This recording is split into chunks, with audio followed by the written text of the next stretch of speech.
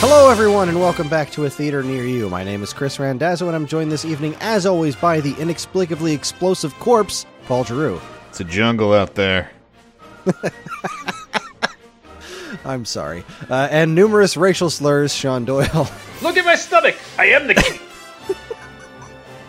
This month's letter was K. We wound up watching Sean's pick, King Solomon's Mines. Is it as good as Indiana Jones? Let's find out. But first, how are you gentlemen doing?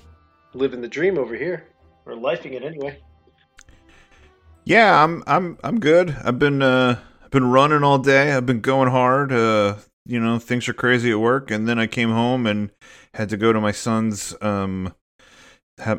school concert. So I just watched 50 fourth and fifth graders sing a song from Hamilton, which was an experience. That sounds lovely. Which song? The one that the My Shot. Oh, that one. Gotcha. No, I know them all because my wife is obsessed with Hamilton and has played the soundtrack top to bottom many, many, many, many, many times in my presence. Yeah, they skipped the part about being a orphan son of a whore or whatever.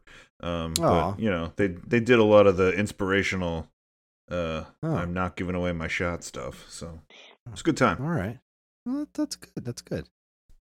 Well, I'm still recovering from COVID, kind of. I got hit by COVID since the last time we recorded, which was a really fun experience for all parties involved. Everybody in the house got it. And I'm pretty much back to normal now, except I'm still coughing, which I hate. But, it comes and goes.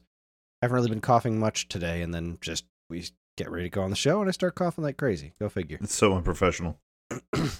It's funny you say that. We, even though me and my co-host Dan both got COVID, we didn't miss a week of Stone Age Gamer, but we did get an angry email from an anonymous listener complaining about how much we were coughing on the show. He's like, I get it, you got COVID, but coughing's gross. Use your mute buttons. So yeah, that was a good time. I like being called unprofessional. I have a mute button. See, I have a mute button for this conversation, but not on my recording device. So it's on my wire. So I guess I could just mute for everything, I guess. Yeah, you could if you wanted to. Maybe I made that joke because I was the anonymous listener. Oh. First off, I'm flattered you listen to my show. I don't. Maybe if you talked about crime and murder and stuff like that, I'd listen to it, but that's the only stuff I listen to. I'm a weirdo. We don't even talk about crime and murder video games all that much. Well, maybe you should. He just talks about baseball a lot. Maybe you should, and I'd be a listener. I Greg Coyle is a listener of my show. The famous, where was I going with that? That makes me think he listens to this show, and he had mentioned about I think he didn't listen to the one episode. It was Paul's pick. What was it? Drop Dead Gorgeous. Oh, right. Because he couldn't find the movie. So it occurred to me, and I'm going to say it now, as a service to our fans, our teams and hordes of fans, starting next episode, we should all be prepared to tell everyone where they can watch our movie. Okay. That certainly would have benefited me this time. As I don't think it would have, because the answer was nowhere. No, you sent me that link to watch it nefariously, and I brought it up on my laptop, and I was like, Jacqueline, we're going to watch it on my laptop. And she was like, we already figured out it's on the Roku channel, didn't we? And I was like, is it? And I looked, yeah, it's on the Roku channel. It was free on Roku channel, so if you have a Roku TV or a Roku, one of those little sticks, it was free to watch. It's like, we don't have to watch on my laptop. Well, I don't have that thing, and I have Apple TV, and what I had going on was actively trying very hard to thwart me from watching this movie. We'll get to that in a bit. Here's my update for, I don't know, how we all do it, right? This is my little bit that I'll throw in there. We took my mom to Broadway for a Christmas present. We got her little Prince tickets because that's her favorite childhood storybook thing, and it got delayed or whatever because of COVID. We finally went and saw it, and I'll say it was great. That's what I'll say. But at an intermission, me and my older sister turned to each other, and my sister goes, "Here are some thoughts." Number one, I don't like interpretive dance. The whole thing was just interpretive dance. That's the whole. It was the only words were like there was a narrator who for some reason kept walking onto the stage and narrating from the stage, which seemed extra unnecessary, with a super French voice. But everything else, nobody else said any words. There was no sets. It was just interpretive dance. So she goes, number one, I don't like interpretive dance. And my response to that was the last scene, there was like this guy, and he was like flailing around on the floor, and there was this big bottle of wine descending from the ceiling.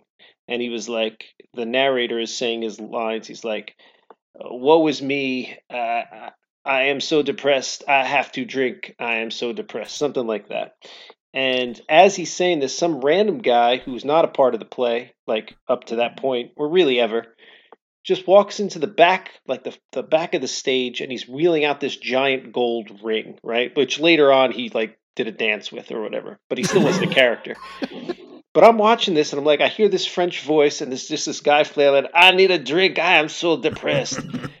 And this guy walks in, not looking at the audience, just kind of like, obtusely walking across with this giant gold ring. And I was like, this is the Frenchest thing I've ever seen, possibly that there could ever be. I was like, that's it. They Frenched it out. It's done. So yeah, achieved maximum Frenchness. But for what they were doing, like again, I started this by saying it was great. Like if you had any desire to go see this to begin with, they did a great job at what they were trying to do. Interpretive dance isn't for me either, really. When you said The Little Prince, is that what you said? The kid story where it's like he's on a planet and he's got a rose, right? And yep. And then he goes to other different planets or something, or yep. Is that what it is? Yeah. Yeah. So after I got out of college, the year after I got out of college, I interned at a theater in Providence, Rhode Island, and then between there and moving to Philly, I did summer stock in Maine for a year, and like we all had to be in the kids show, and that was an adaptation of The Little Prince was what we did. I was the snake. It was probably my least favorite thing I ever did. Thought you were going to tell me you were the guy going, woe is me, I've drank too much, I am depressed. I said that regularly after the performances. But even Paul knows you never go full Frenchman. I'm sure there's going to be something else to pick for the letter T, but I haven't seen Tropic Thunder in a long time. Oh, I'm not sure how much that holds up. I'm not either. Might be fascinating. What do you mean, you people? What do you mean, you people? Actually, one of my favorite parts of that movie that I still quote regularly is when I forget the comedian's name. It's like Jay Brickell or something like that. And when they're walking through the jungle, and he's talking about, is he talking about like Lord of the Rings or something? He's talking about some thing like from shot to shot they edit it, and he's been talking about it seems like he's been talking about it for like an hour, and then like Robert Downey Jr. turns to him and goes, "Have you been talking to me this whole time?"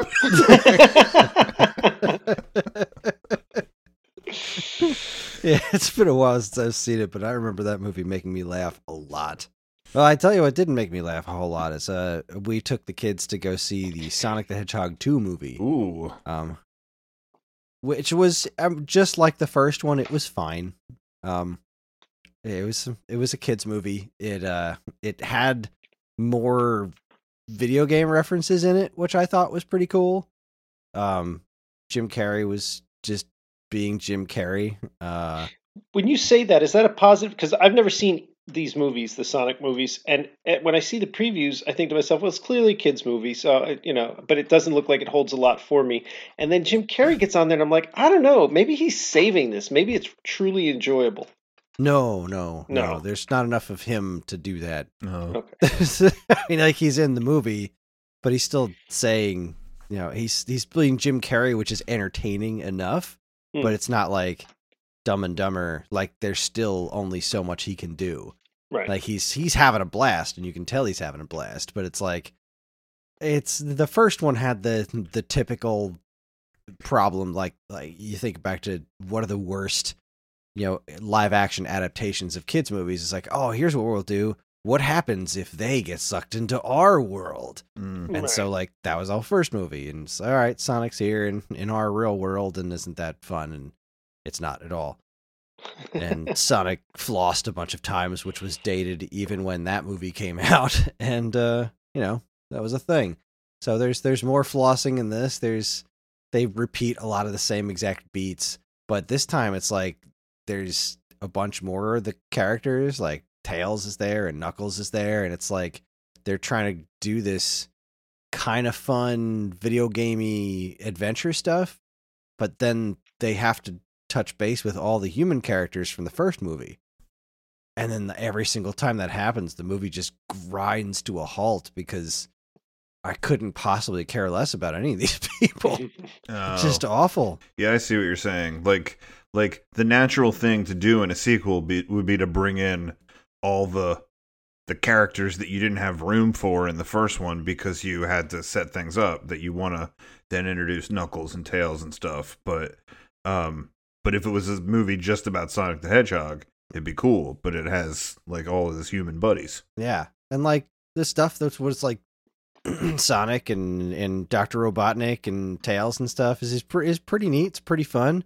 There's like an inexplicable dance-off number that was really weird, and lots of pop culture references that are totally lost on kids and totally lame for adults. So it's like, why is this here?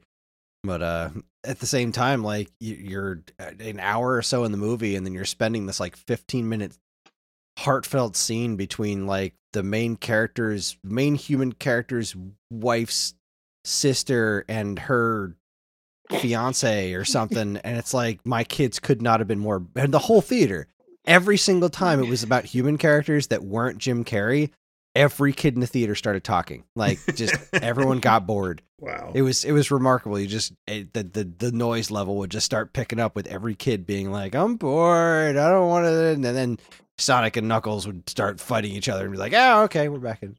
So, that was neat. But we were talking about this just a second beforehand. There was a trailer for Top Gun before this, which still isn't out yet. They've been. I feel like I saw previews for it years ago. And right, what's been like 2020? Was that when it was supposed to come out? I think it was supposed to come out the summer of 2020 because I remember looking at, looking at the list of movies. Who knows what I was looking at? Maybe it was like the Apple trailers or something because I go to that sometimes. But it was all like, here's the whole schedule of stuff coming out in 2020. And it was like Top Gun, Ghostbusters. I forget what some of the other ones were, but I was like, dude, is this like 1985 again? Like what happened?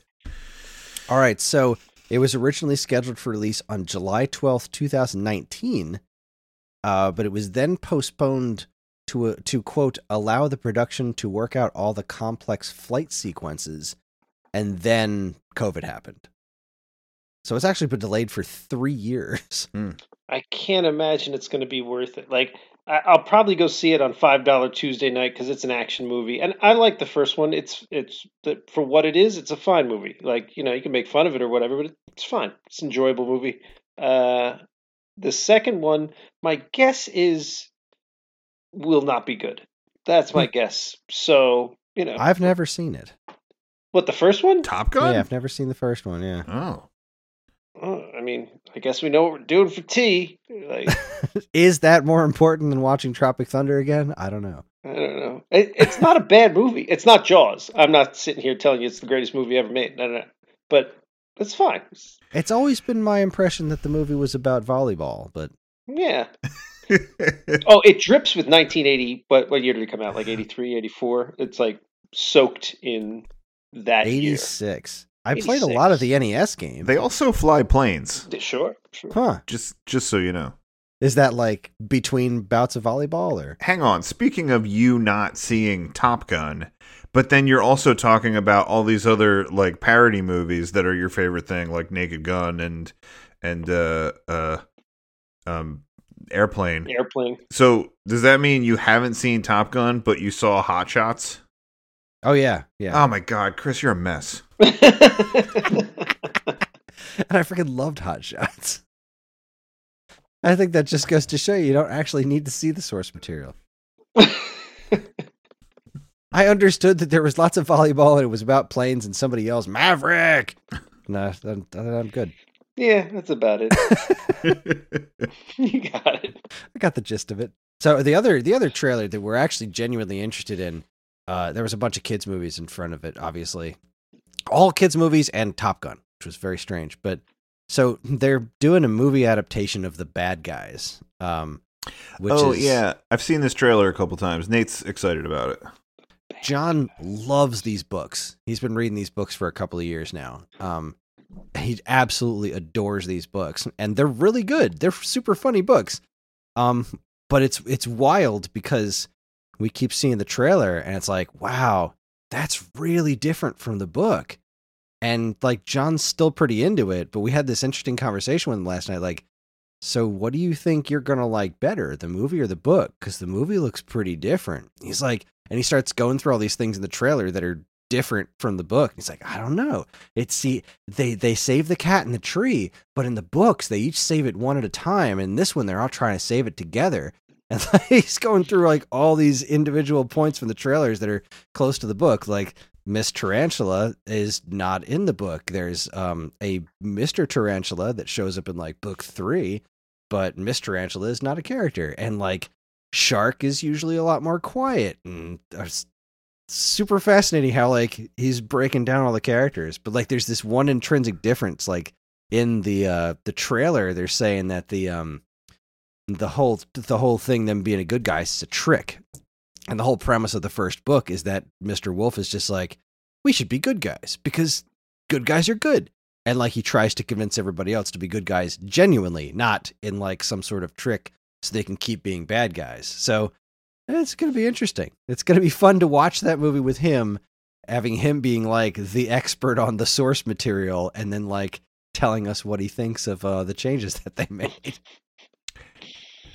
Probably shouldn't bring this up because it will send us down a rabbit hole, and I hate doing this, but you know, I often don't look at trailers and think about the source material, you know, like I mean, I guess it's not that frequently that like there's a book or something that's coming out as a movie that I'm like, ooh, how will it be different?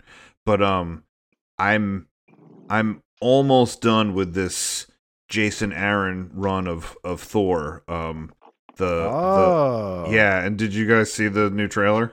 I did, yeah. I did not see the new trailer. I'm excited about it. I do this thing where I avoid trailers as much as possible because at this point they just tell you the whole movie. It's really out of control. This trailer does not.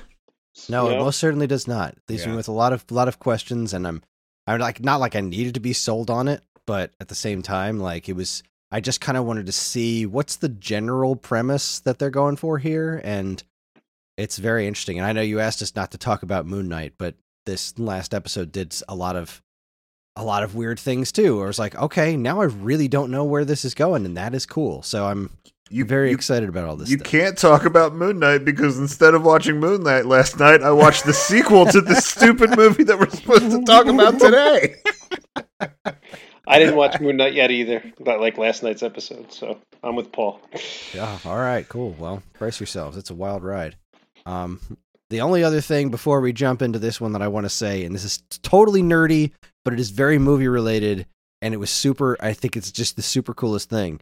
So a long time ago, I mean, I'm talking like this must have been 1986, I think. There was, in Japan, an animated Super Mario Brothers movie. It's only ever released in Japan, and it was only ever released in theaters, and I don't think it ever got a home video release even. Like, this thing is super obscure, rarely seen in any sort of condition outside of Japan. Some crazy people just finished this week remastering. They got their hands on an original film, they remastered the whole thing in 4K, and added English subtitles to it. And it is for free, available on YouTube. And there's like a couple of places where you can download the 4K movie. It is a fascinatingly weird movie about how like Mario and Luigi are like regular people, but like obviously very Japanese. Like there's lots of drinking tea, and Mario's playing a Famicom, and then Princess Peach comes out of the TV and Bowser comes out of the TV and they suck the Mario Brothers into the Mushroom Kingdom. It's super weird. I haven't watched the whole thing yet, but it's a gorgeous remaster. It's unbelievably well done. Like, the movie looks really, really good. Chris, if it does not have Bob Hoskins and John Leguizamo in it, I don't want anything to do with it. Absolute I want crap. nothing to do with it. What about Captain Lou Albano and Danny Wells? Would they be good enough for you? Yeah. Definitely. Do the Mario, swing your arms from side to side. Come on, it's time to go. Do the Mario. So I can't wait to watch that. I asked John if he would watch a movie with subtitles, even if it was a Mario movie, and he said no. I'm with your son. I can't do it. I can't watch subtitles. I'll take the worst dubbing in the whole world. I can't handle subtitles. I wish somebody would dub this movie. It would be fascinating. Because, like, there's going to be a Mario movie before the end of this year. And we've seen nothing about it besides the weird-ass cast, which is, like, completely bananas. But, I don't know. Maybe some fans will make an English dub of this movie someday. Bowser sounds really weird. Now, just to piss off Sean, all my picks are going to have subtitles. Oh. There's this zombie movie on a train that I really want to watch. People keep telling me about, but it's subtitled only.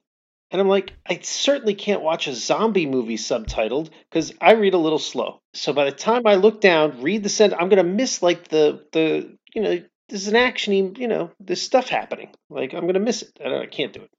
Usually when the stuff's happening, you don't need the words. Like, if the subtitle is just going to be like, and grunching noises and stuff. Sean, in all seriousness, like, I'm actually not joking this time. Like, I watched that movie a couple weeks ago, and I was thinking of picking that when we get to that letter. Like, it was a really good movie. I know the exact movie you're talking about. It's like Train to Busan or something? Yeah, Train to Busan. Busan, right, yeah. It's another T movie, huh? T's going to be hotly contested. Yeah, Omi told me to watch it, but all right, go ahead. What do we got? There's another one that I want to watch, another subtitled movie that I want to watch that was called The Good, the Bad, and the Weird. But I couldn't find it on any of the streaming stuff. And then I sort of kept looking for stuff, and I saw that Train to Busan, and I watched that, and it was awesome. But yeah, I don't know.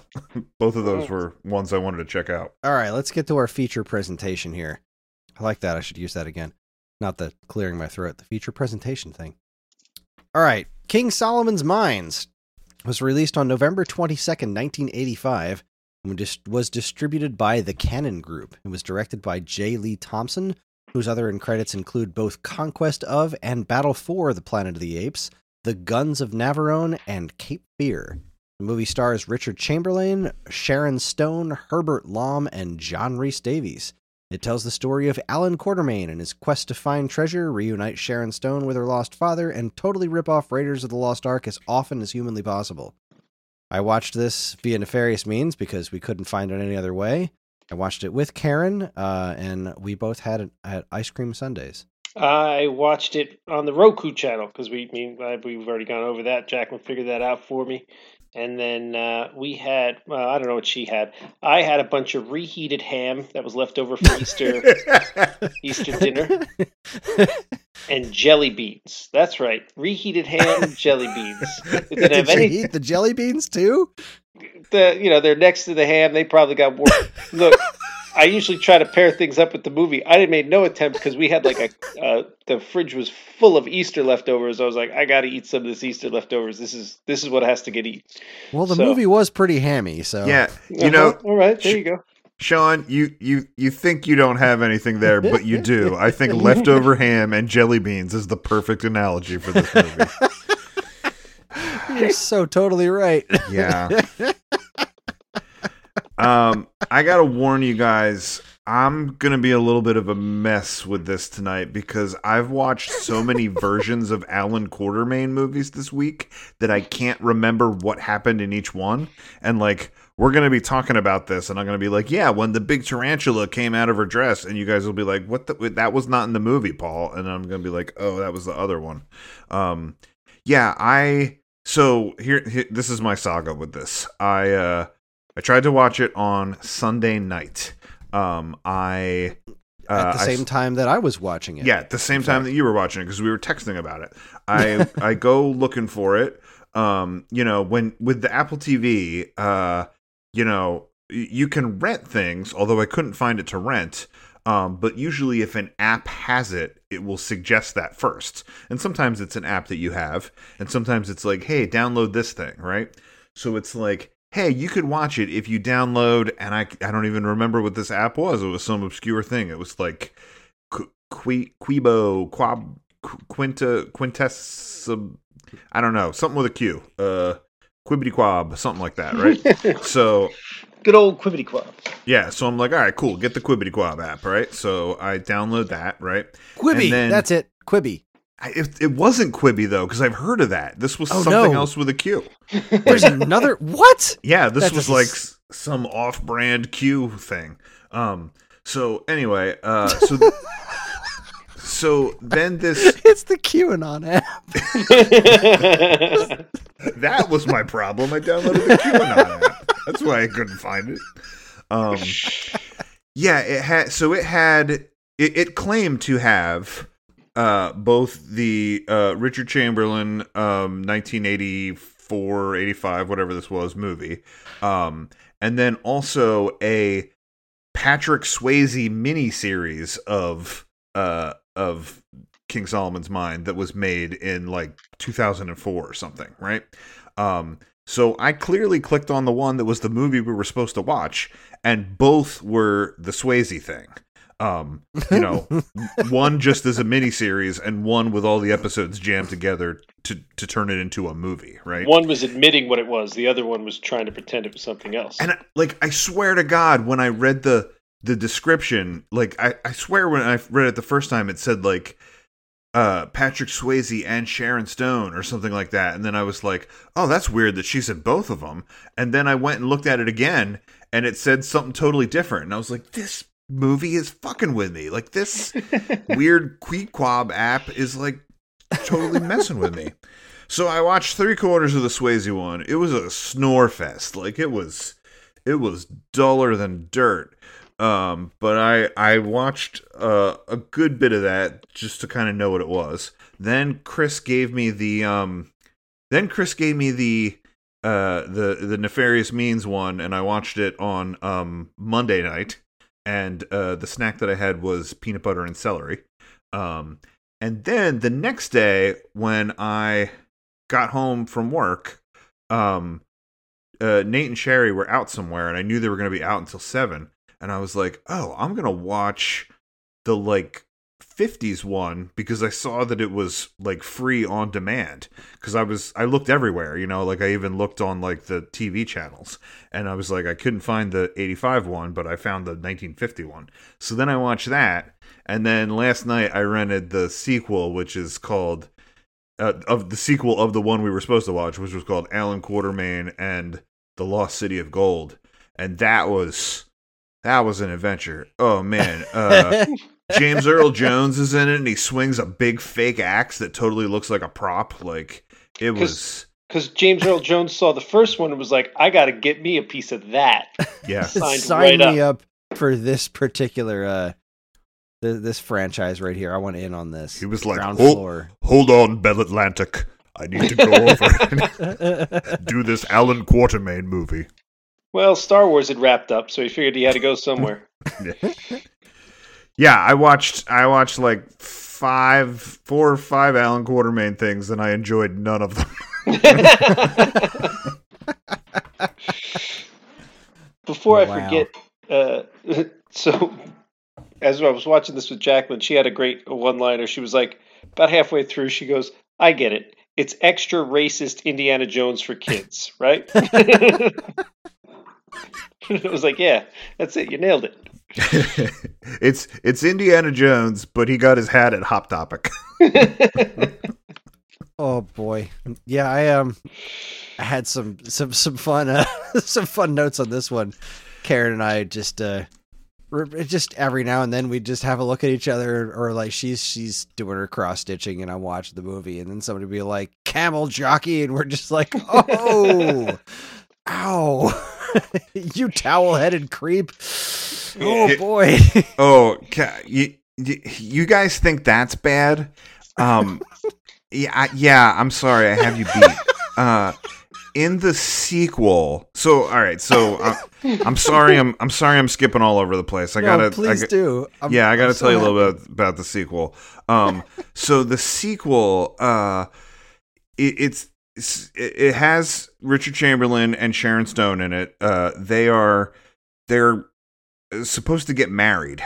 So when the movie starts, they're planning their wedding. Their wedding and their honeymoon. They're going to go back to America to get married. So Sharon Stone was part of this whole movie and like really seemed ill-placed in it. And I said to myself, like, why didn't Indiana Jones movies have this problem? And then I said to myself, oh, it's because he's with a different girl every time. Like they didn't have this problem because each one was a different love interest and a different adventure. But so he basically, so they're going to get married. And then he's like, no, these weird people came out of the jungle or something. And some friend of his was dying. And he found out that his friend and his brother went to go find this lost city of gold and that they might be like hurt or injured or something. And then he's like, I have to go find my friends and my brother. And she's like, no, we're supposed to go get married, and he's like, no, I have to do this. Right. So, they pick up James Earl Jones along the way. Like he's like their like African guide that like goes with them or something and protects them and carries this big axe that looks clearly fake. And then this Indian guy has to go along with them because he's the one that knows about the legend of the lost city. Like that's the one thing the dying guy says is this Indian guy's name, and he's like, find him.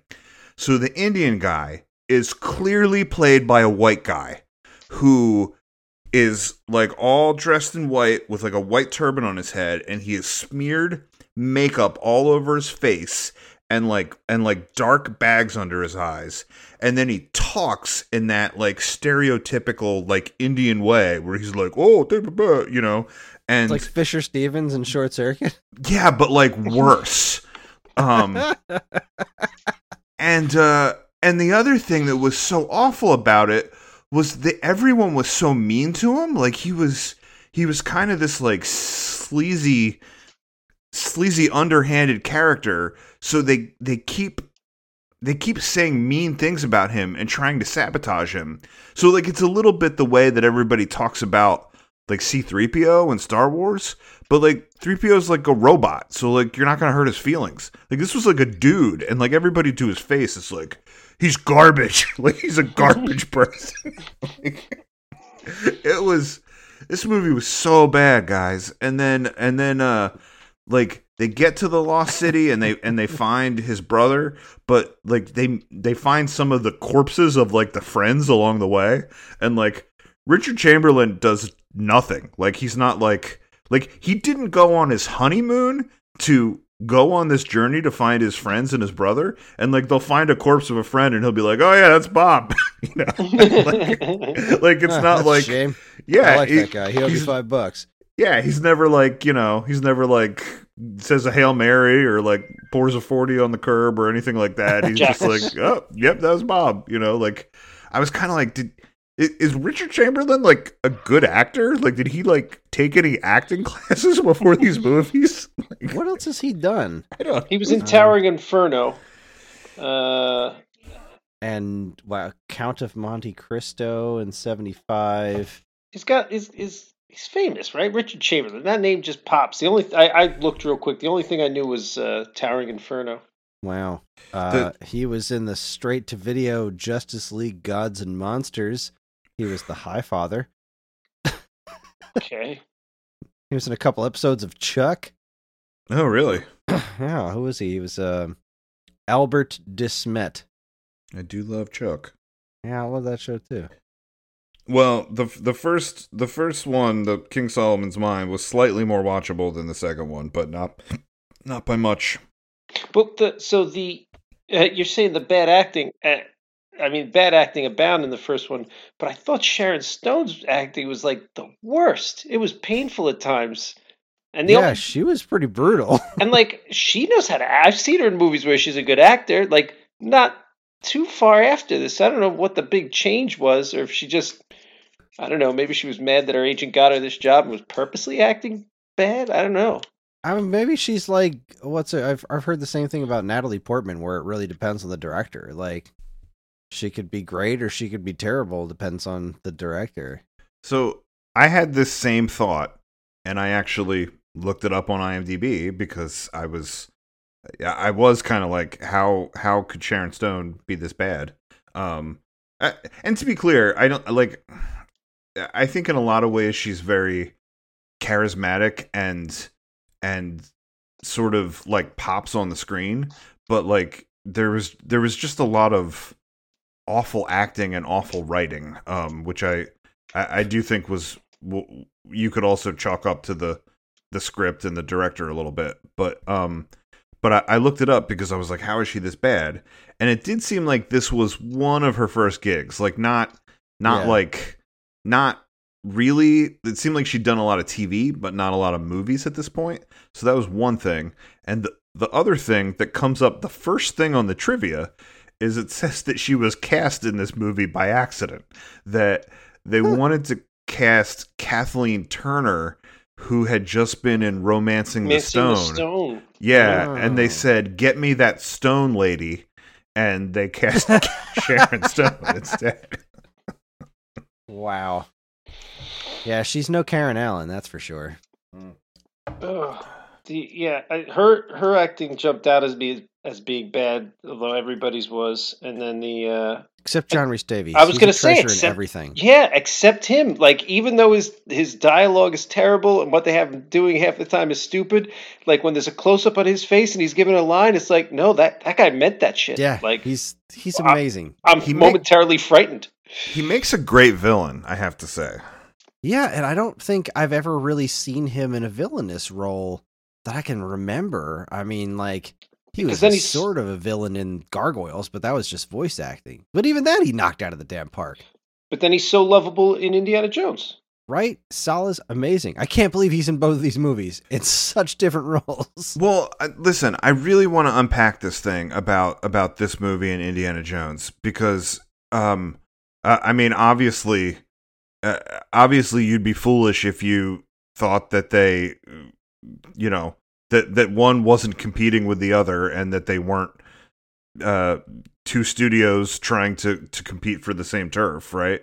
Oh, without a doubt. I mean, this was clearly a response to the success of Raiders. Well, actually, this one comes out a year after Temple. And I think whoever watched Temple, somebody was watching that and they said, what was great about this movie? And they said, Willie Scott. Let's double down on that aspect. And I think we'll really have something. Well, I will say that I enjoyed Sharon Stone more than Kate Capshaw. Willie Scott is, in my opinion, one of the worst characters ever. I hate her so much. I'm not going to disagree with that you. Movie for me. I'm not going to disagree with you, but it's a real low bar you're setting. It's like, all right, fine. Sharon Stone was better. Yeah, all but right. You know what? If you hate Temple of Doom because of Willie Scott, just watch this movie and then go watch Temple of Doom, and you're gonna love it. Yeah, Temple of Doom definitely comes out way ahead. I actually wrote down. This movie really makes Temple of Doom look downright culturally sensitive.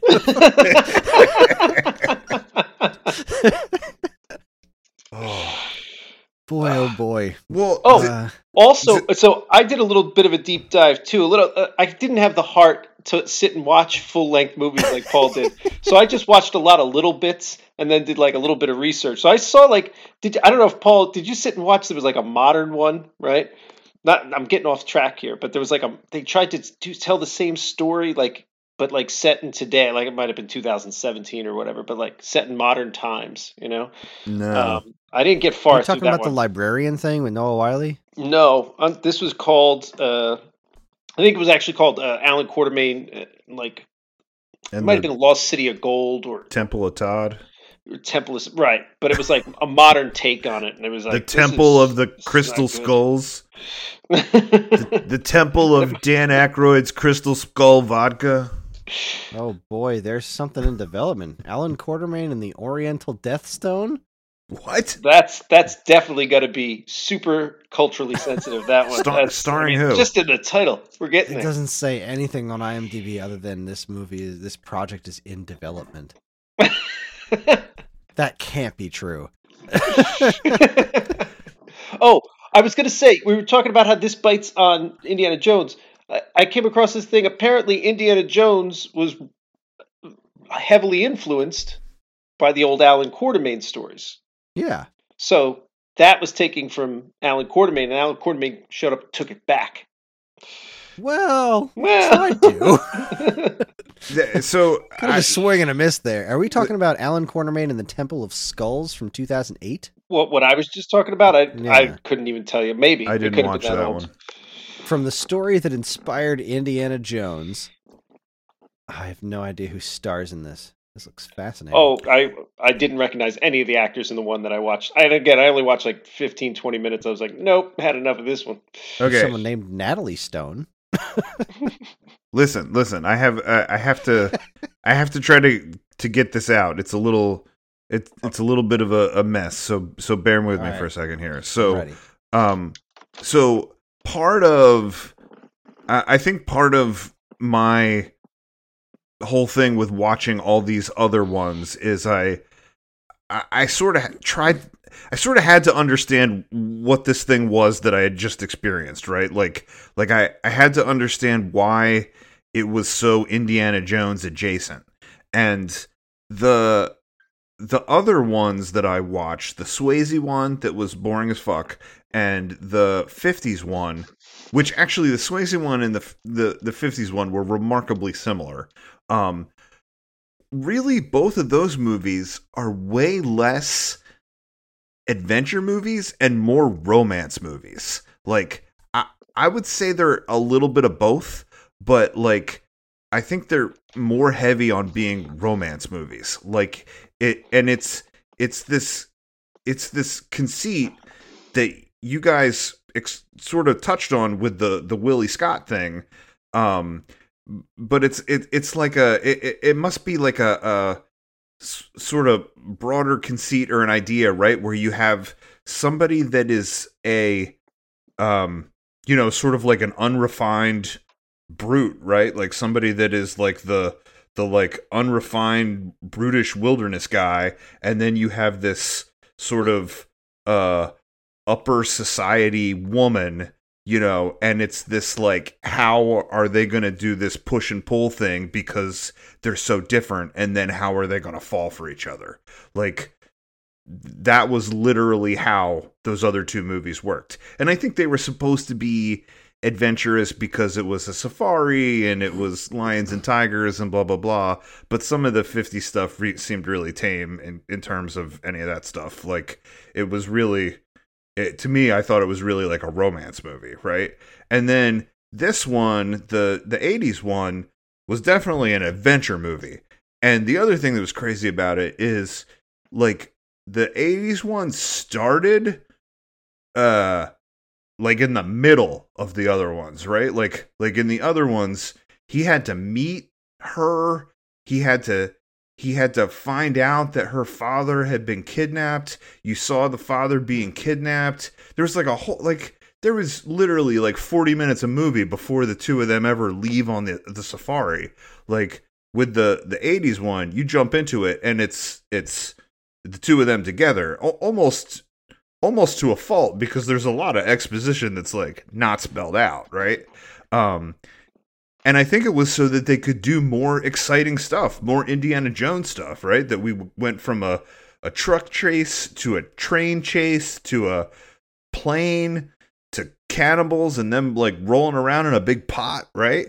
And oh yeah, when they made out in that big pot full of human broth, that was hot. Yeah, and with the lion outside just staring at him. Just staring at him in a pot full of human broth. Yeah, this is the moment. The cannibals, this is the love story I buy. The cannibals were still chasing them, and the lion is there licking his lips, and they just start going at it. Like, the lion is literally there watching them about to bone, and they seem unfazed by the danger that is right outside that pot. And that they are in a pot of human broth.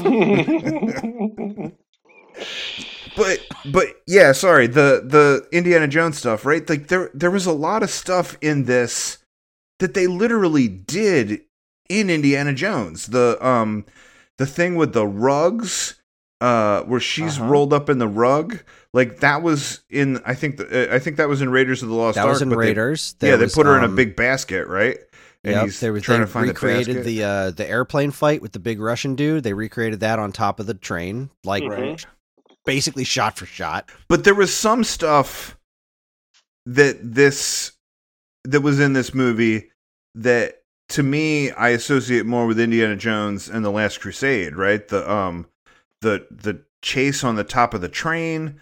And then like there was the thing where he's wrestling with the guy under the train and he's sticking his head out and the big boulder's coming. Like that's kind of like Indiana Jones in the tank. Right out of Last Crusade. Right. I thought the same thing. But so God, Last Crusade's such a better movie. So now I'm saying to myself, are these things adventure concepts that were in serialized adventure shows or serialized adventure, like little movie clips at the beginning of the movie, that then the creators of this movie and George Lucas both were fans of, or Lucas and Spielberg, and put in Indiana Jones? Or is some of this stuff relevant to Alan Quartermain adventures and wound up in both this movie and Indiana Jones? Or heaven forbid, what if they're not in either the 50 serials or the Alan Quartermain adventures, and Last Crusade actually stole that from this? They were like, that was a good scene. We should have done that, but better. Well, that's... That I'm totally into. If they were like, all right, we can do this. Well, that thought crossed my mind as well, right? Because I'm like, Lucas and Spielberg had to see that and be like, these fuckers, they tried to copy our movie. Let's do the same thing they did, but better. Let's show them how sucky they can be. That would crack me up if that was the way it was. But no, I definitely noticed those things too, where I thought, wow, this is very Last Crusade, but this is definitely older than Last Crusade. And I wasn't sure if it was before or after Temple of Doom, because I remember there being a couple of things that reminded me of Temple of Doom as well, but like, everything was just Indiana Jones, but worse. Like that was everything I saw in this movie was just, okay, we have this property, the King Solomon's Mine stuff, like whatever studio has this property, Indiana Jones is popular, so let's just do that. But we don't have any of the talent, but who cares? Let's just do it anyway. Sorry, what the internet seemed to imply is that this movie is King Solomon's Mines and the second one, the Lost City, were filmed back to back, like the shoot of one rolled into the other. So what I would imagine is that probably when this was filming, Temple of Doom hadn't been released yet. This was a direct response to the popularity of Raiders, and then probably Temple of Doom came out, and then this, even though they were probably shot around the same time. And then I think that when they made this second one, when they released the second one, that they were trying to, again, like really copy the whole Indiana Jones format, right? Because like Raiders of the Lost Ark, now it's called Indiana Jones and the Raiders of the Lost Ark. But back when we were kids, it was Raiders of the Lost Ark. And this one was King Solomon's Mine, and then it's Indiana Jones and the Temple of Doom and Alan Quartermain and the Lost City of Gold, right? Like, I think they were literally trying to keep pace for pace with Indiana Jones, and they just weren't popular enough to make a trilogy or a fourth one many years later. I'm shocked that this was popular enough to make a second one. They didn't give themselves the chance for it to not be popular. They shot it back to back. They shot them back to back. That's just crazy to me. That's a bold move right there. Sean, what were you going to say? Sorry. Oh no, my comment wasn't even that interesting. I was just going to. Chris said something about the whatever studio had this, and I was just going to point out. I'm pretty sure it's in public domain. I think the stories are really old. Like, I think like maybe the Alan Quartermain stuff goes back like 100 years now. I think it's all public domain, and that's why so many people are just pumping out. Like direct to DVD Alan Quartermain stuff, yeah. Right, because then nobody's paying for it, I don't think. Yeah, it's like the late 1800s or something, or maybe the mid 1800s. Yeah. Yes. Oh, also, again, all things that went through my mind, right, was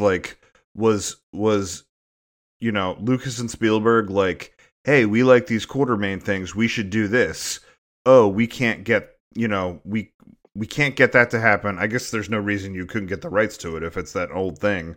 But that they were like, you know, you can't own the idea of an adventure guy. Like, let's name our guy Indiana Jones. That's a cooler name, you know? Like did kind of like which idea was first and then who you know, who ruined it for the next guy was kind of what went through my head. Yeah, gosh.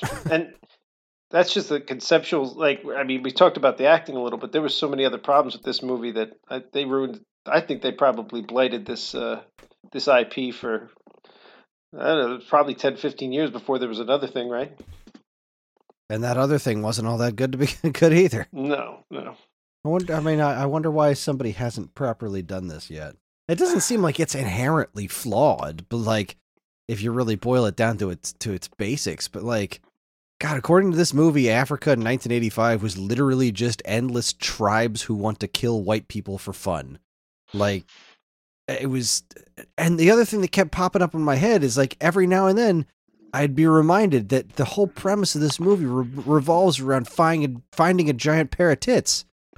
Like that was actually the thing. Oh, right, we're looking for these giant boobs. I forgot. But this wasn't set in 1985. This was set in like 1940 something. Even though the novels were in like the mid 1800s, right? Like they once again was it set in the 40s? Yeah, I mean, I think so. They're flying around on a biplane, you know? Yeah. Right, yeah, I mean, yeah, 30s, 40s, 50s, something in that, based on the Jeeps they're driving, the train, the guns. See, Indiana Jones had the decency to put a freaking date in the beginning. It's just like you figure it out. So I just assumed it was set around the time when the movie came out. I don't know. Well, again, oh right, there's Nazis floating around, so never mind. I'm an idiot. Yeah, but you know what? It's 2022. We still got Nazis floating around somehow, so that doesn't mean shit. Valid point.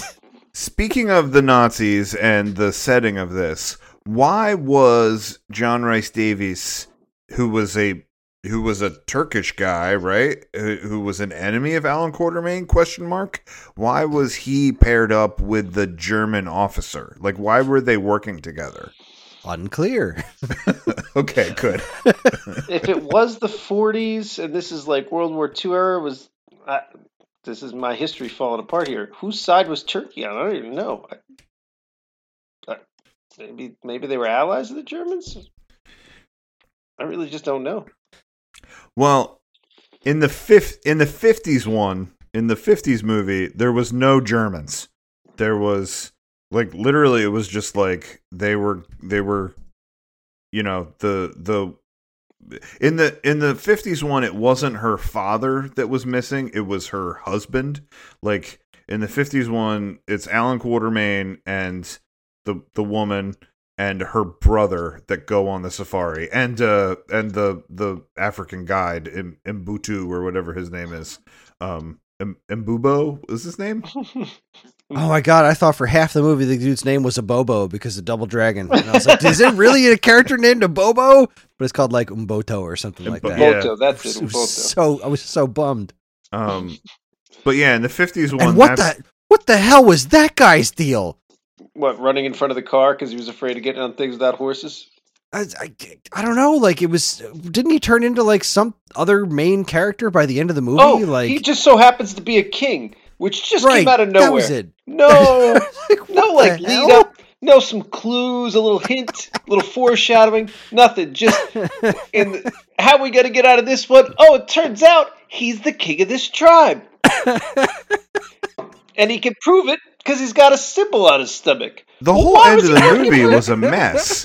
The him being like that whole tribe at the end and the mines. Crazy old lady. Oh God. Yeah, like it was a mess going between that tribe and the mines. Like I couldn't keep track of what was happening.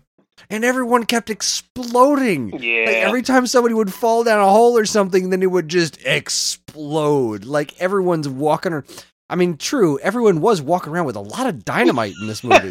Everyone's just packing pockets of dynamite. Everybody's got it. Well, makes me want to live back in the 40s. Is that how it went? Like, just everybody had a couple sticks of dynamite on them at all times? And I don't know a lot about dynamite, but I'm pretty sure that dynamite is like a volatile substance, like that you have to like handle it very carefully, and that remember Arts from Lost? Yeah. It like Mm-hmm. sweats nitroglycerin, and if you jostle it wrong or whatever, like you could explode. Like, yeah, he's literally got like, it seemed like he had at least 2 or 3 sticks in each pocket. Yeah. And it wasn't just him. It was like everybody. Everybody's got it. Just like, all right, throw some dynamite over there. Just chuck some dynamite around. And they always leave a piece behind wherever they were. Like that car that gets hit by the train. They were like, well, we're going to ditch this car on the railroad tracks. Better leave some dynamite in there. Just to give the special effect guys something to do. Well, speaking of special effects, and then there was a freaking hang on, dragon? Stop. I have to say something about the dynamite, because at one point, he lit some dynamite, pretended to throw it at the car so that the people would jump out of it, then threw it at the car, then jumped in the car and drove away with the dynamite. And then he picked up all his friends, and they're like, what about that dynamite? And then he's like, oh, that's nothing. And then he tosses it out the back, and then it explodes. He was unfazed by this dynamite. So we were talking about special effects now. Holy hell. At one point, not that they didn't do it in the beginning a couple times, but at some point in the movie, they were just like, F it, we're going to green screen this. And they started green screening every shot for no apparent reason. Like, literally, the shot that got me the most was there was a shot of him from, like, the shoulders up, upside down, being lowered into the alligator pit, right? Mm-hmm. You couldn't see the alligator pit. You could see the tribes people behind him, and you could see his shoulders and his head like upside down on your screen going down a little bit.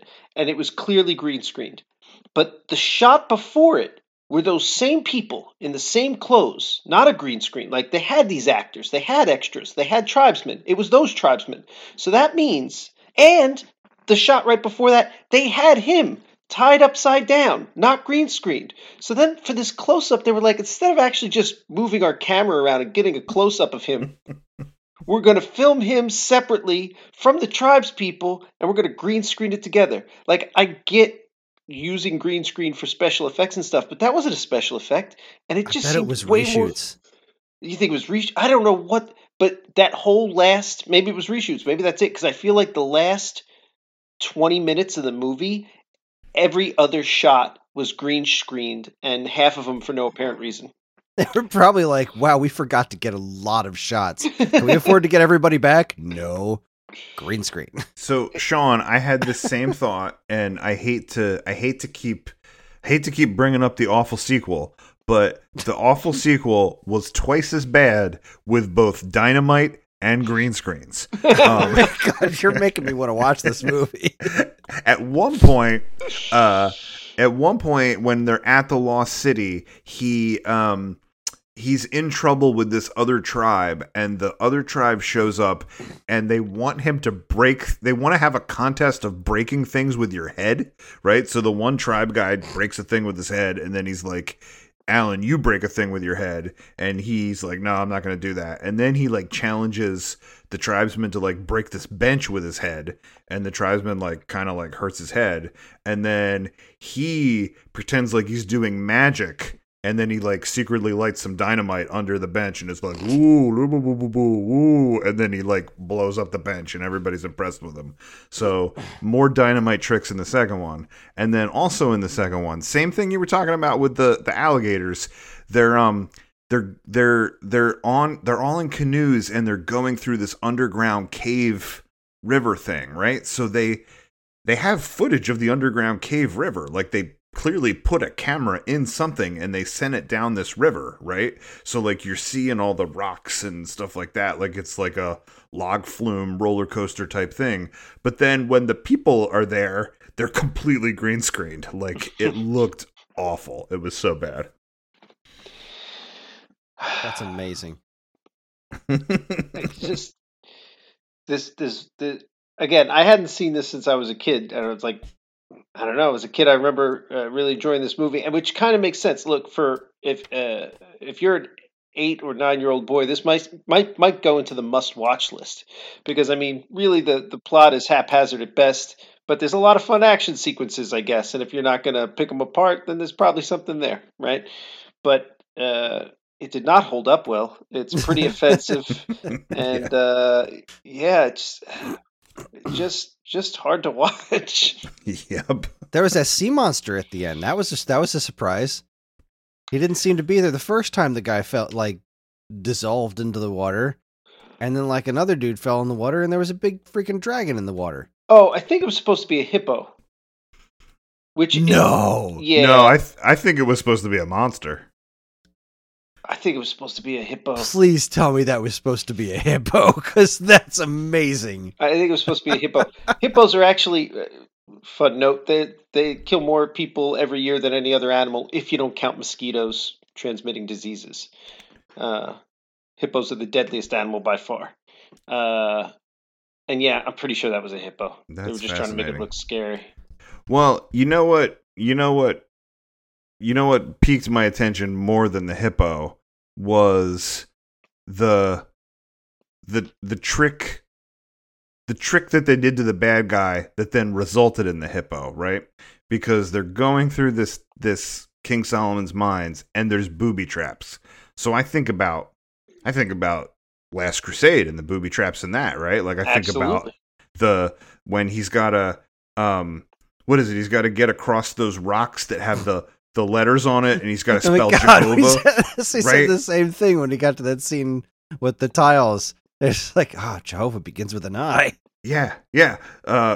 Great scene in Last Crusade, and then you hear Connery, talking out in the vestibule of that place. He's like, no, and what is it in Arabic? In Latin, Jehovah begins with an I. Yeah, I mean, it's like so good, right?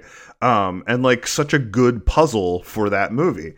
With this thing, they're literally stepping on rocks, and they point out this one clearly marked rock with red paint, and they're like, don't step on that one. And then a dude went and stepped on that one anyway. Like, seriously, look around you. Even second-rate booby traps. It was so bad. Oh, I'm trying to find the hippo.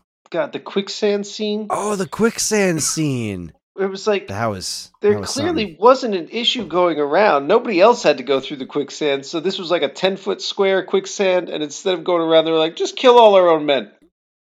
Just walk across their corpses. It'll be great. I guess that was supposed to highlight how evil those two guys were. I don't know. I guess.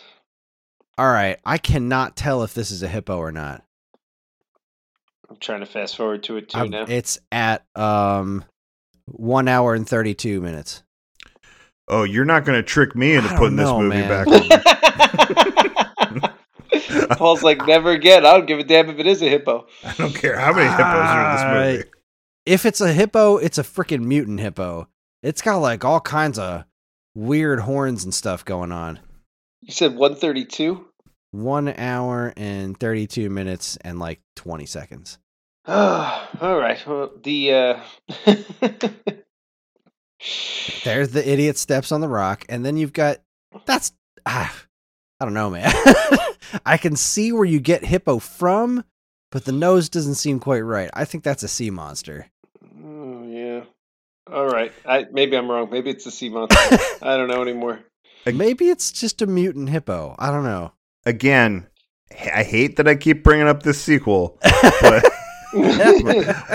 I think it was a monster because in the sequel there was also monsters when they go into the passageway that leads to the Lost City. There's these like green snake monsters that look clearly like like CGI, you know, or no, I'm sorry, not CGI, like claymation. I was going to say like, CGI. That's no. the style at the time. Yeah. No, they look like claymation little monsters. Like they don't look like snakes at all. Like they look like I don't know. It looks like something from like the claymation, like the Ray Harryhausen stuff. You know what I mean? Like right. Yeah. I love the Ray Harryhausen stuff. That's why I thought it was that's why I thought that the hippo was a monster, because I saw monsters in the other one. Right. We've pointed out so many of the ridiculous things that have happened. I still have more on my list. Yeah, I mean, one or two others that are on my list, just to make sure that we touch on them quickly. Not that it's almost not worth it with this movie. It's like some of these things. It's like, yeah, he pole vaulted through lava with a wooden stick because you know how you do. You know, just like, really, that's where I'm going to draw the line. I don't know. I did appreciate. Oh, one thing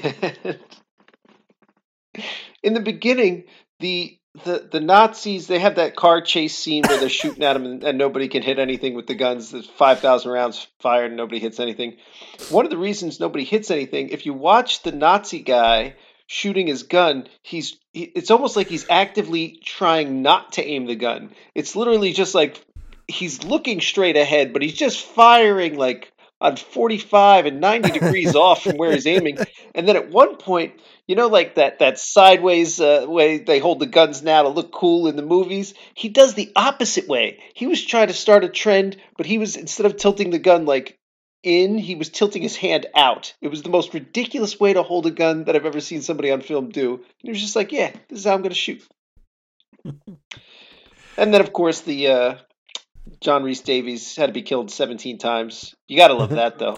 He was like on fire, right? Like, wasn't he on fire fighting him? He was shot. He was collapsed by a bunch of rocks, or like there was a cave in or whatever. Then he was on fire. Then eventually he gets thrown into lava, which he, of course, explodes because anybody who gets thrown anywhere near fire explodes in this movie. Oh, when you're carrying that much dynamite in your pants. That's fair. That's fair. You're right. You would explode.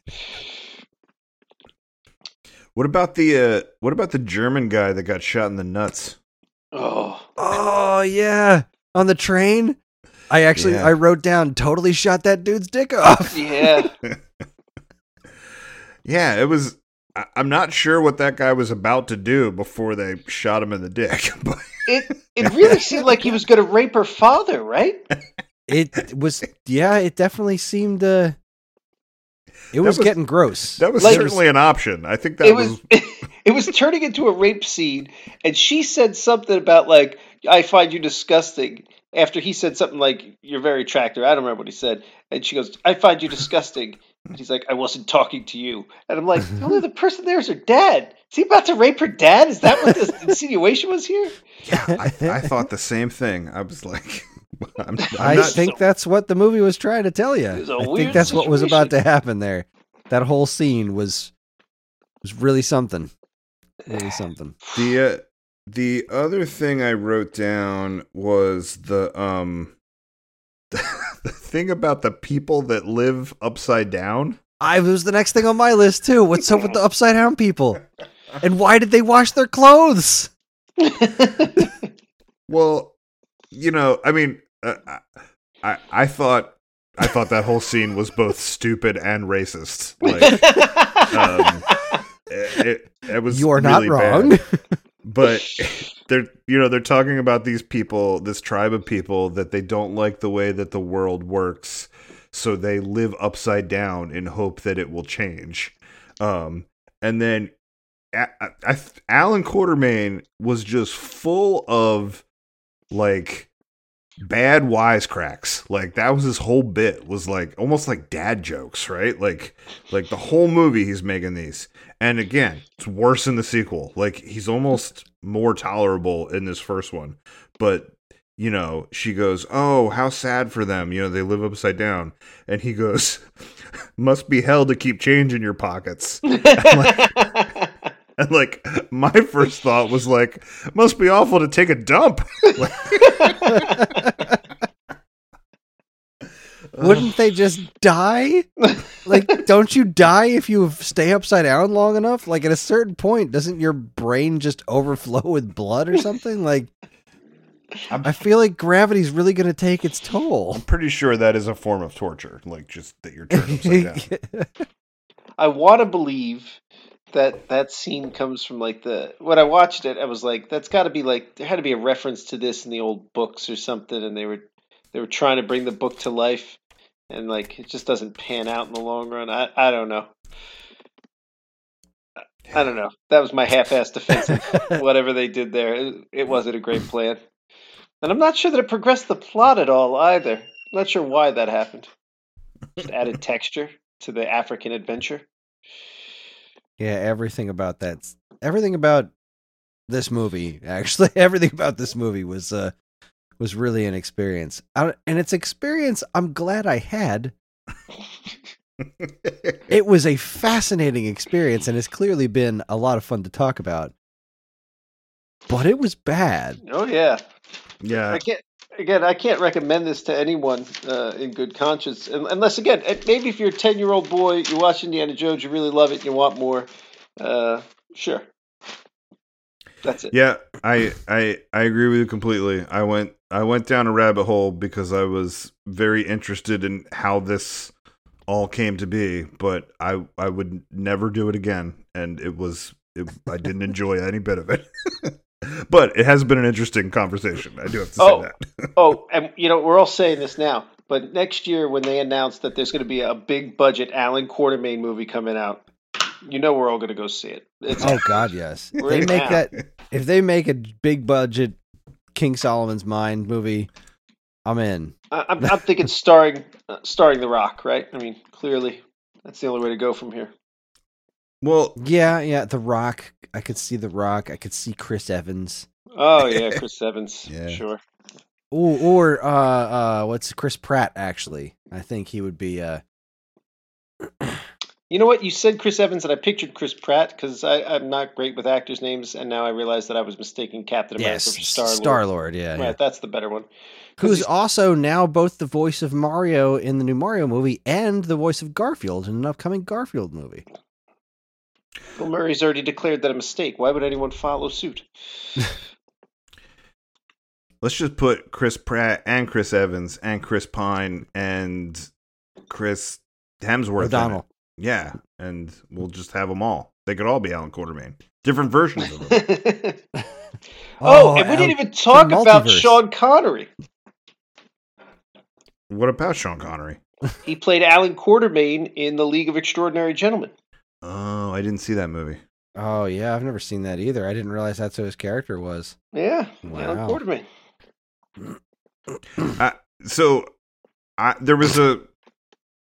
There was a joke I really wanted to play on you guys, and I guess I kind of forgot.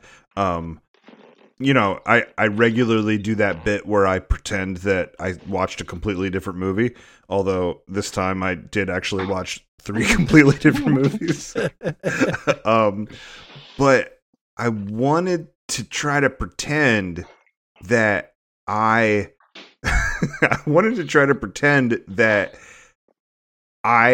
had seen this movie long ago and that we all grew up with Alan Quartermain.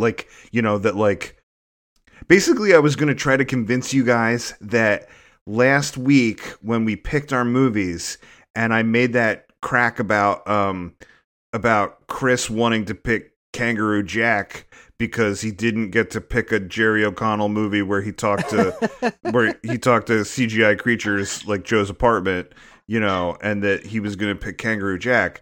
I was going to try to convince you guys that by suggesting a Jerry O'Connell movie and a John Rhys Davies movies, that we actually became Sliders and that you guys went into a parallel dimension where there was no Indiana Jones, there was Alan Quartermain, and I was going to go like, yeah, remember all the great Alan Quartermain movies we used to watch? This great trilogy, and then they brought it back years later with Alan Quartermain and the Kingdom of the Crystal Skulls, and I was going to just see how long I could go pretending that I was from a different Earth that you slid into. And I don't hate Crystal Skull, but boy, that movie seems a lot better after watching this one. I didn't hate Crystal Skull nearly as much as like I think it got a harsher deal than it deserved. It wasn't as good as the first three, but people were like, "Oh, it's ridiculous. There's aliens. There's this." I'm like, really watch those first couple. They're ridiculous. It's not ridiculous stuff. Kind of a thing. Yeah. I don't know. I thought everyone was a little harsh on it. I completely agree. I mean, I personally like it more than Temple of Doom, not by much, but it's right around that level for me. I think Indiana Jones is at its strongest when he is searching for Judeo-Christian artifacts and where the Nazis are the bad guys. I think that's what's so great about Last Crusade is that they brought back all the stuff that worked from Raiders. Yeah. And that's what's great about this movie, is they're killing Nazis. Is that what's so great about it? Even the music, it was like, let's make Indiana Jones-esque music. It won't be the same notes. Oh, the soundtrack was such a ripoff. Yeah, a couple of the early songs, I was like, I think they crossed the line. What is it? You get 7 notes in a row, and then it's the same song. I was like, I think they passed that. I think this is Indiana Jones music. It was also constant. Like, the score did not let the movie breathe at all. Not that the movie needed to breathe. It was a mess, but, like, it was like he would do one adventurous thing, and it would be like, da-da-da-da-da! And then like every single thing he did was underscored. It was like he had his own band behind him. Oh, glorious! Absolutely glorious. The other thing I wrote down at the end of this movie that I had to laugh about was there was that whole, you guys brought it up, the whole thing with the, what was it, Mbobo, and that he's really the king of that tribe. Oh, right. I think so. That was a thing that was in the other 2 movies, like, that I watched. Like, that is definitely a part of the story of King Solomon's mind. That, like, in each of the other ones I watched, Mbobo wasn't with them from the beginning. They picked him up along the way, and it was, like, curious that he wanted to go to these King Solomon mines, and so, like, it was set up a little better, right? That, like, he was actually the secret king of this tribe that tried to get rid of him or whatever. But he says, he says the thing about the diamonds. He's like, you can't have the diamonds. The diamonds belong to the mountain. And then they leave, and they're like, surprise, I had a diamond. And she's like, I had a diamond too. And then she says, I didn't want you to go through all this work for nothing. And then he doesn't say anything, and they kiss. And it's like, well, like, that would have been the perfect opportunity to be like, I didn't go through it for nothing. Like, I did it for you, But he's just like, yeah, thanks for the diamond, babe. like Alan Quarterman was so not smooth. And I did not buy those 2 at all. Like, at all. Did not buy them in the least. As, like, when she said she loved him, Karen and I both looked like, why? When? What? No. I liked how he would drop in from somewhere and she would go, Quartermain.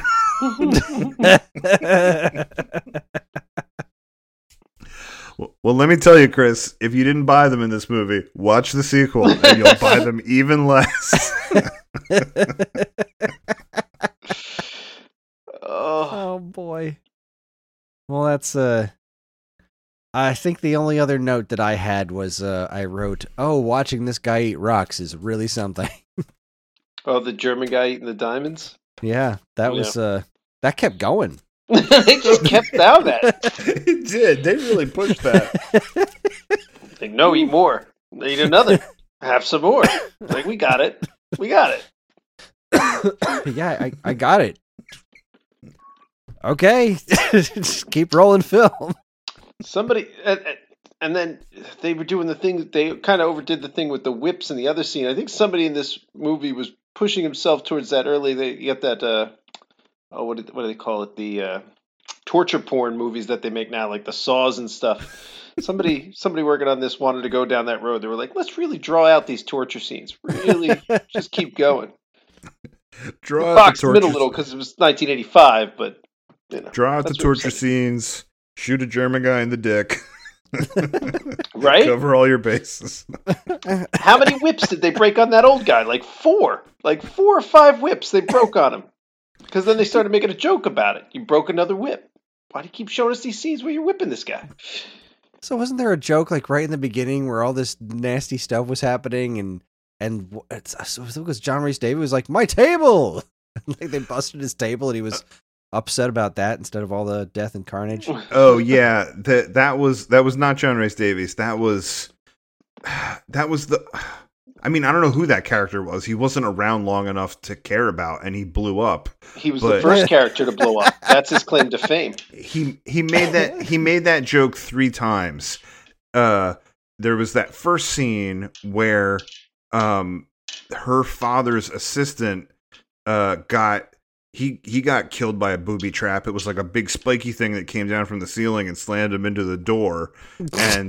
And the guy at that point, I really thought I was going to like this movie. Yeah, he goes, my door! He doesn't even say anything about the guy. He's like, my door!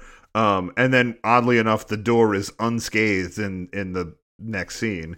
And then, there was he Quartermain fell in and he landed on the table and he goes, my table! And then at another point, somebody breaks a statue and he's like, my statue! So, like, that guy's whole joke was that he didn't care about any of the people, just all the stuff in his weird little shop.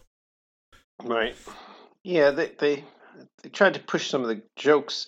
It wasn't a funny movie. And I guess also that guy was a scam artist, that he had like wrapped up he had like mummified a cat and pretended it was a baby mummy, or that like he mummified that dude that died, and they found that guy in the sarcophagus. Like the guy was kind of it was weird. It's a weird road to go down, certainly.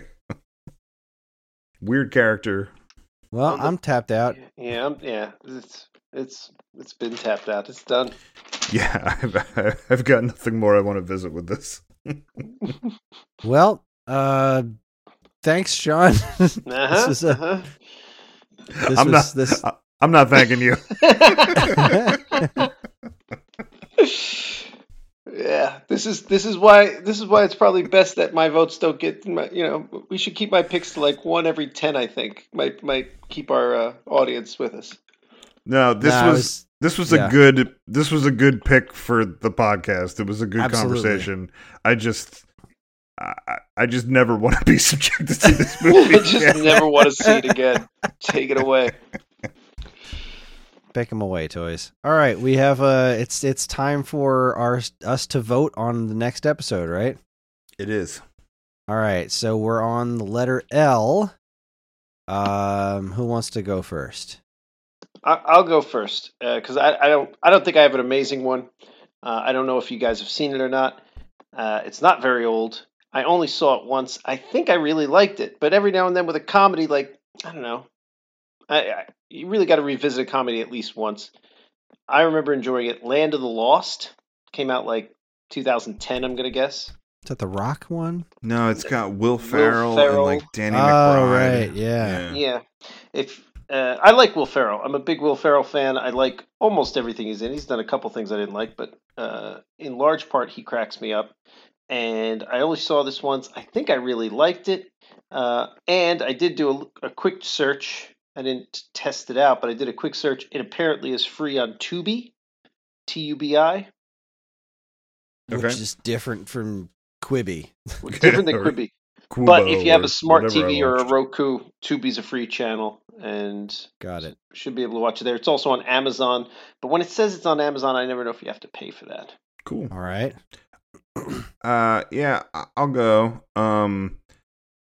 Yeah, I went through a couple thoughts for L. I think I was looking at some newer stuff, and I ultimately decided against it.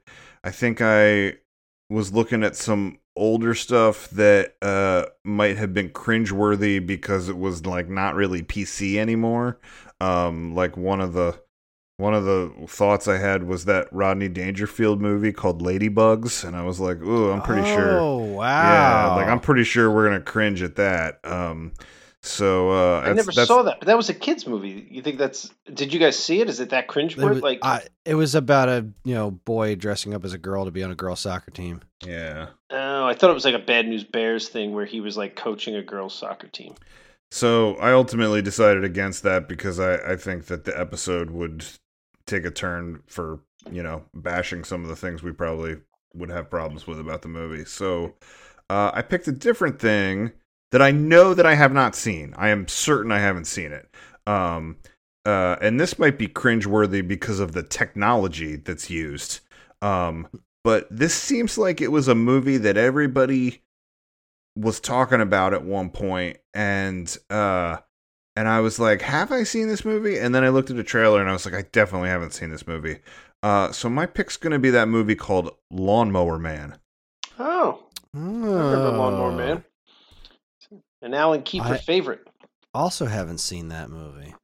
I've seen it, but it's been a long time. It looks a little silly as far as the virtual reality. But I know it was a one of those like culturally relevant things that I should have seen. Yeah, and I haven't. So is that Stephen King? I think it's Stephen King. Yeah, it might be. Yeah. No, I again, I only saw it once a long time ago. I think it's all right. You're right that I'm sure the special effects haven't aged super well, but I'll bet other than that, it's not bad. That's my guess. Okay. Having not seen it when did that come out? Like early 90s, maybe? Yeah, it must have been. Yeah. All right. Well, I guess similarly, I'll go for another all-time classic movie that I've never seen. I've never seen Labyrinth. Oh gosh. Oh. That's a good movie, man. Yeah. So I've heard. Never seen it, which is crazy to me because I used to have a huge crush on Jennifer Connelly. So that's right up there. That's like, what was that? That's mid-'80s. Mid-'80s had 5 or 6 great fantasy movies like right in a row. It was like Legend, Labyrinth, Dark Crystal, Never-Ending Story. It was just a good time for fantasy movies. Labyrinth has a bunch of Jim Henson creations in it. Yeah. And David Bowie. Yep. Doesn't get one of those movies. That's one of those movies even I can't believe I've never seen. But isn't your mom like a big David Bowie fan? I don't think so. Oh, I don't know where I got that from then. She's going to listen to this podcast and be like, what are you talking about, Paul? All right. Well, let's hop on our text chain and vote. Oh wait. Okay. So I just looked it up real quick. Labyrinth's on Hulu apparently. I was in the process of looking up the other one, but I tried to use my computer and that doesn't go well. I don't want to talk about it. I figured I would look that up once we made our decision, but all right. Here we go. So we've got Lawnmower Man, Labyrinth, or Land of the Lost, the 2010 version. All right, everybody ready? Yeah, 3, 2, 1, fight. Yeah. Okay. Lawnmower Man it is.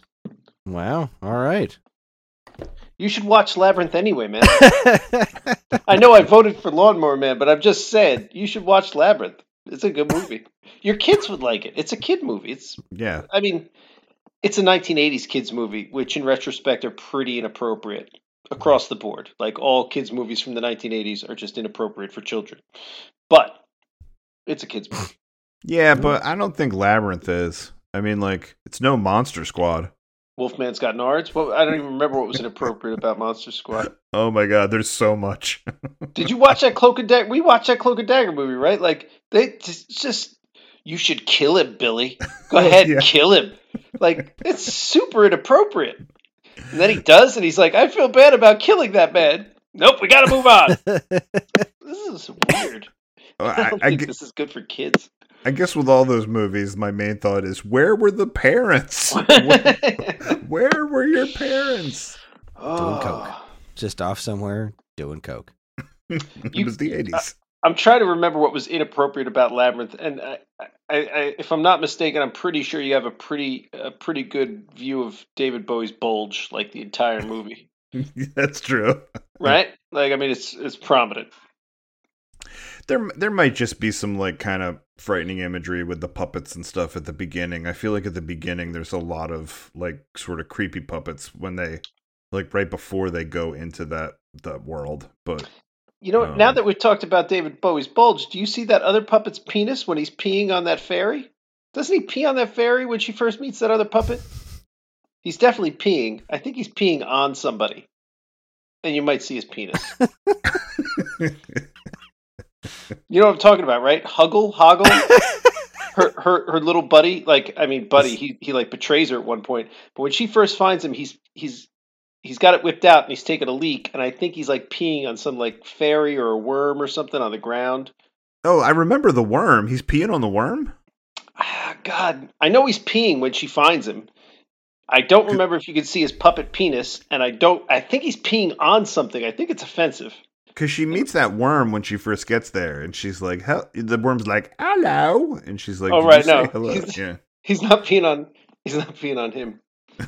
Or he's killing fairies. Is he killing? He's definitely, I don't know. We should watch it. We should watch Labyrinth just for shits and giggles.